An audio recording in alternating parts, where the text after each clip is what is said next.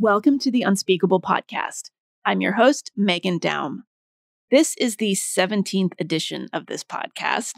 It's not an especially ceremonious number, but I thought I'd do something a little bit different this week.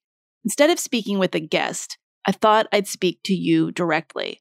Not just about the podcast and what I've learned from talking with all these guests these last few months, but what I'm thinking about the nature of talking in general. I'm recording this on Monday, November 9th, just about 48 hours since the presidential election was called for Joe Biden. At least a week will have passed before most of you hear this, and I can imagine that some of the contours of this moment will have changed a bit by then, both in terms of media framing and in many of our own minds. But I wanted to reflect a bit on the last 4 years and share with you some of my thoughts about where we are now, or at least where I am. I'm trying not to use the royal we quite as much, though no big promises there. I want to talk about what I'm hoping can maybe start to be different when it comes to the way important subjects, and even not so important subjects, get talked about, and in turn listened to and understood and engaged with. So I'm going to start by telling you where I was exactly 4 years ago. I was here in New York City, where I'd moved about a year earlier from Los Angeles after my marriage broke up. I was supposed to be writing a book. That book was going to be about the current state of feminist expression and certain generational divides therein. Its initial title was You Are Not a Badass. It was a sort of manifesto / self-interrogation about, let's just say, some of the more performative qualities of third and fourth wave feminism, especially as it was filtered through social media. Now, the Me Too movement wouldn't come along for another year, but I would have said that by 2014, we'd seen increasing traction coming from a message that said that the world, even the industrialized Western world, had never harbored more misogyny. The actual facts, of course, showed that the opposite was true. In the Western world, women, in the aggregate and by most metrics, have never been safer, better educated, more economically empowered. And men, by many of the same metrics, have never been doing worse. But part of the reason social media is so addictive is its magical ability to make ambient perception almost indistinguishable from empirical reality.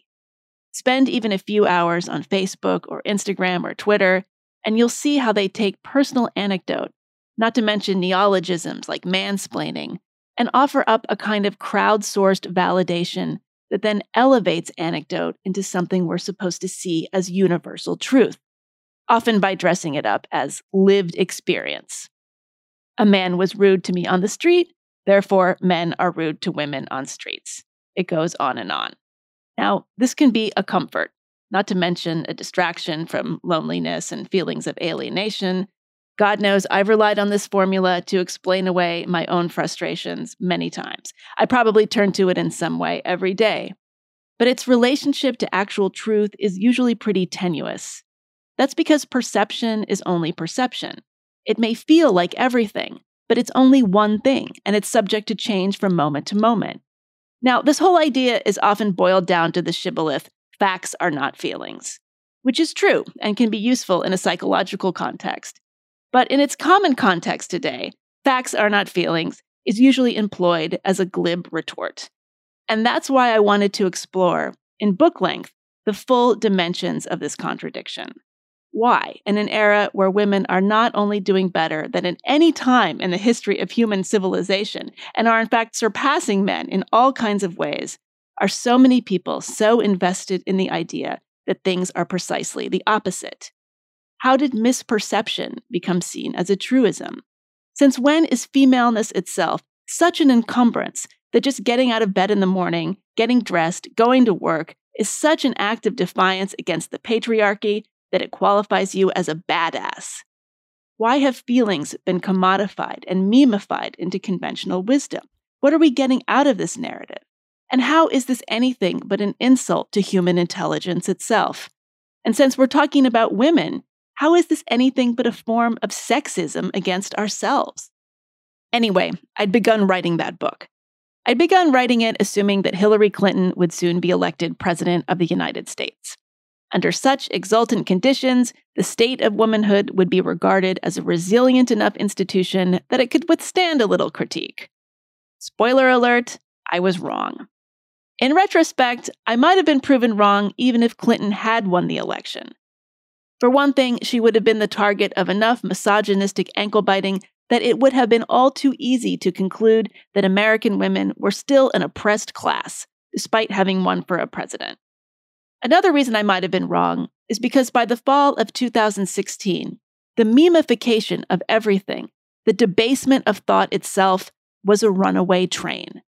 The arrival of Trump meant the departure of just about any complexity of thought, and not just because the man himself was incapable of it. Within the political left in general and the cultural elite in particular, there was a sense that we were now in such a state of civic emergency that we needed all hands on deck. We needed to stop getting hung up on details or contradictions or our own internal conflicts and join in this effort that was being called the resistance. More precisely, since social media was effectively the engine of this effort, we needed to get behind the #resistance. My book began to turn a few corners. It was no longer just about hyperbole and reductive thinking in feminism. It was about hyperbole and reductive thinking in, well, everything. It was about the rise of wokeness, its uses and abuses alike. It was about how literature that had changed my life as a young person and shaped my sensibility as a writer was now barely tolerated by my own students because of its perceived problematicness. It was about how the lightning speed of the digital revolution had effectively rendered my generation, Generation X, culturally obsolete before we even got old.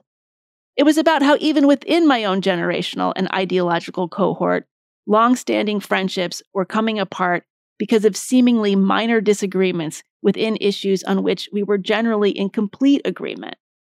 Writing this book was excruciating.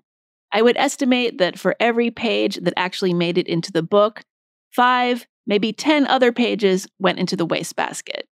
In the end, the book was a little over 200 pages and took nearly 3 years. The news cycle was moving so fast that much of the time I felt like I was playing a game of whack-a-mole. With every cultural interruption, the book had to recalibrate itself. In the second year of writing it, Me Too happened. In the third year, the concept of cancel culture stretched out like a tarp along the grounds of all these new culture wars. Since the word woke had already been weaponized into a blunt instrument used for hand-to-hand combat against the equally blunt instrument of social justice extremism, I avoided using it in earnest. Though I admit, for a long time, the working title of my book was Woke Me When It's Over. By the time the book finally came out, just over a year ago, in the end, as you may know, the title was The Problem with Everything, I was being told I was about to be canceled too, or that I'd already been canceled. Some people offered consolations for being canceled. Others congratulated me. In every case, the point was moot. I had plainly not been canceled. I was still walking the earth, still getting paid to write stuff, still teaching, still talking, still standing. When the now infamous Harper's letter came around last spring, and that was a public statement about new strangleholds on free speech that was signed by more than 150 artists, writers, scholars, and scientists, I happily accepted the invitation to sign it. And not just because I was among the least famous on a list that included the likes of Salman Rushdie and Noam Chomsky. I signed it because, like most of the signatories, I'm lucky enough to be able to keep saying what I want to say, even if they did come to cancel me, whoever they are, and whatever cancel would mean. In my case, it's not because I'm rich and famous, but because I've essentially never had a job. At least I've never had just one job. My bread has always been buttered from any number of different knives, if that's how that idiom works. And while this has often made my life difficult financially, mentally, even socially, it also now means that I don't have to go along to get along.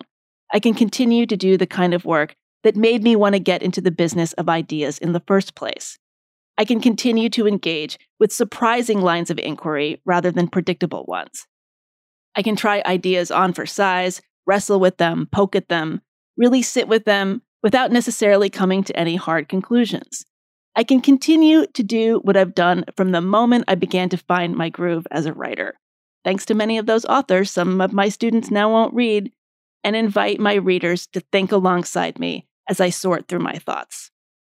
And here's what I'm really getting at here. Extending that invitation means trusting your audience.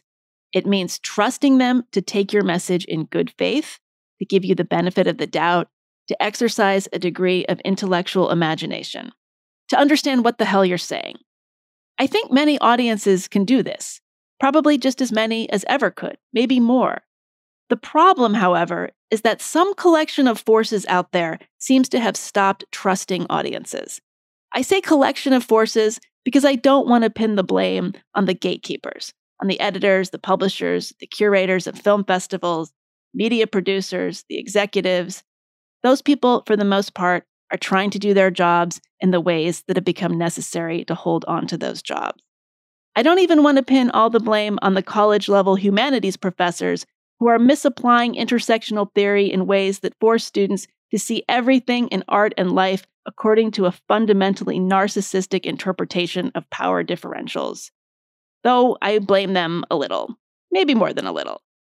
For the most part, though, I can't help but see this crisis in our discourse, and I do think it's a crisis, as a kind of cognitive kidnapping.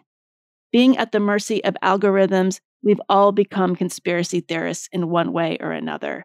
We're being held hostage by our own hyperbole. As I wrote in The Problem with Everything, we've given into a culture in which narcissism is affirmed with clicks and likes, and then reaffirmed in direct proportion to its alliance with in-group thinking. We're raising the next generation to fear its most original thoughts. Woke me when it's over, indeed. So, is it over now? Obviously not. We may be about to have a new president, but it's a near guarantee that just about all of the old problems, including the ongoing insistence from some corners that everything is problematic, will continue. We won't be able to hang it all on Trump, but there will be plenty of other sources of outrage to choose from.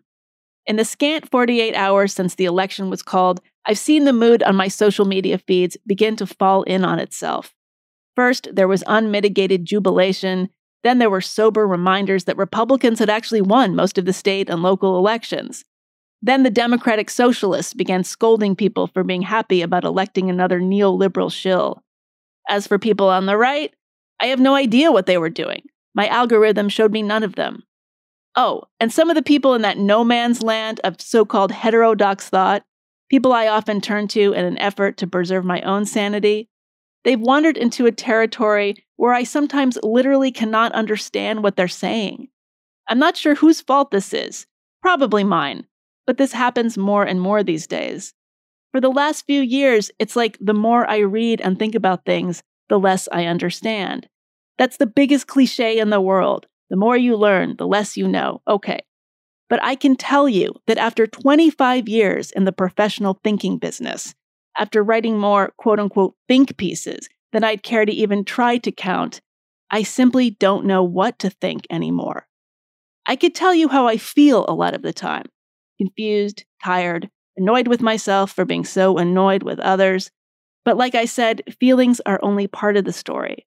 And honestly, I doubt my feelings are of much interest to the outside world. When you publicly express your feelings without attaching them to coherent thought, you have, well, Twitter. So this brings me to why I'm here, and why you're here if you're still listening to this. I started this podcast in part because I was tired of talking all the time. I wanted to hear other people talk. I wanted to take the subjects that interested me and find the exact right people to talk about them. There's been very little talk about Donald Trump so far on this show, and I hope to keep it that way, at least within reason. And as much as the subject of cancel culture may have come up, I'd submit to you that, if nothing else, this show is designed to help forge a path away from that subject. Believe me, I want to cancel culture as much as anyone. But I really think that the best way to do that, the only way to do that, is to stop talking about cancel culture and just be part of the culture. Say the thing you want to say. Write the book, make the film, paint the painting, curate the exhibit, program the Ideas Festival with the guests you really want, teach the books you want to teach. If you are in any kind of position to say what you want to say without losing your livelihood, without causing your family to starve, to really starve, Just say it. For every would-be canceller out there are infinite numbers of people who want to live in a culture of authentic expression. Trust me on this. You should see the mail I get. People want progress. They want the world to change for the better. They want to live in a world that openly reckons with its failures and injustices. But they also want to be part of an audience that can be trusted to understand what is being offered to them. They want the artists and thinkers and cultural arbiters in their midst to know that they get it. So I'm going to conclude here by thanking you for getting it. Thank you for letting my guests speak. Thank you for accepting my invitation to think alongside my guests and me as we talk about stuff. I'm also going to tell you that I'm putting the show on a brief hiatus while I catch up with some of my real work. Chances are the show won't be back until the first of the year, but I promise you it will be back. I love doing this even more than I thought I would. But as you've heard me say before, it's a one-woman endeavor, and in order to keep it going, I got to keep the rest of my ship afloat as well. As always, feel free to write me with suggestions for guests, topics, or anything else. If you liked this monologue, let me know. If you hated it, don't worry, I have no plans to do another one. But I so appreciate your being with me, both today and over these last few months. And here's the part where I say you can leave a rating or a review on Apple Podcasts. You can financially support the podcast on its Patreon page, patreon.com/theunspeakable. I can't wait to come back and be with you next year. And in the meantime, I wish you a happy, safe, and sane holiday season. See you next time.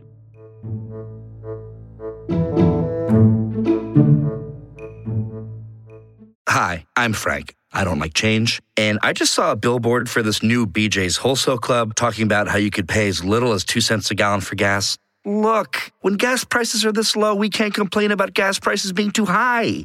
No, sir, I wouldn't join BJ's Wholesale Club. Hey, thanks, Frank. But if you do want to sign up now for ridiculously low gas prices, join the new BJ's Wholesale Club, opening soon in South Fayette. Visit bjs.com/South Fayette or the BJ's Membership Center at Newbury Market. If you're struggling with alcohol or drugs, Recovery Centers of America can help. RCA's local inpatient and outpatient programs are founded on science and delivered with heart from an expert, caring team who will inspire and guide you every step of the way. Call 1-888-RECOVERY now to speak with a treatment advisor. At RCA, you'll be in a community that builds connections and fosters support from peers and RCA's team of medical professionals and recovery support specialists. At RCA's state-of-the-art campus in Monroeville, Pennsylvania, they tailor your treatment to you and also offer specialized programs like PRIZE, a unique program for people who have been in recovery but have relapsed. Here, you won't have to start from step one. You'll build off the knowledge you've previously acquired in treatment and focus on the areas of your recovery that need improvement. RCA answers the phone and accepts patients 24/7 and is in network with most major insurance providers. Don't wait. Call 1-888-RECOVERY today. That's 1-888-RECOVERY.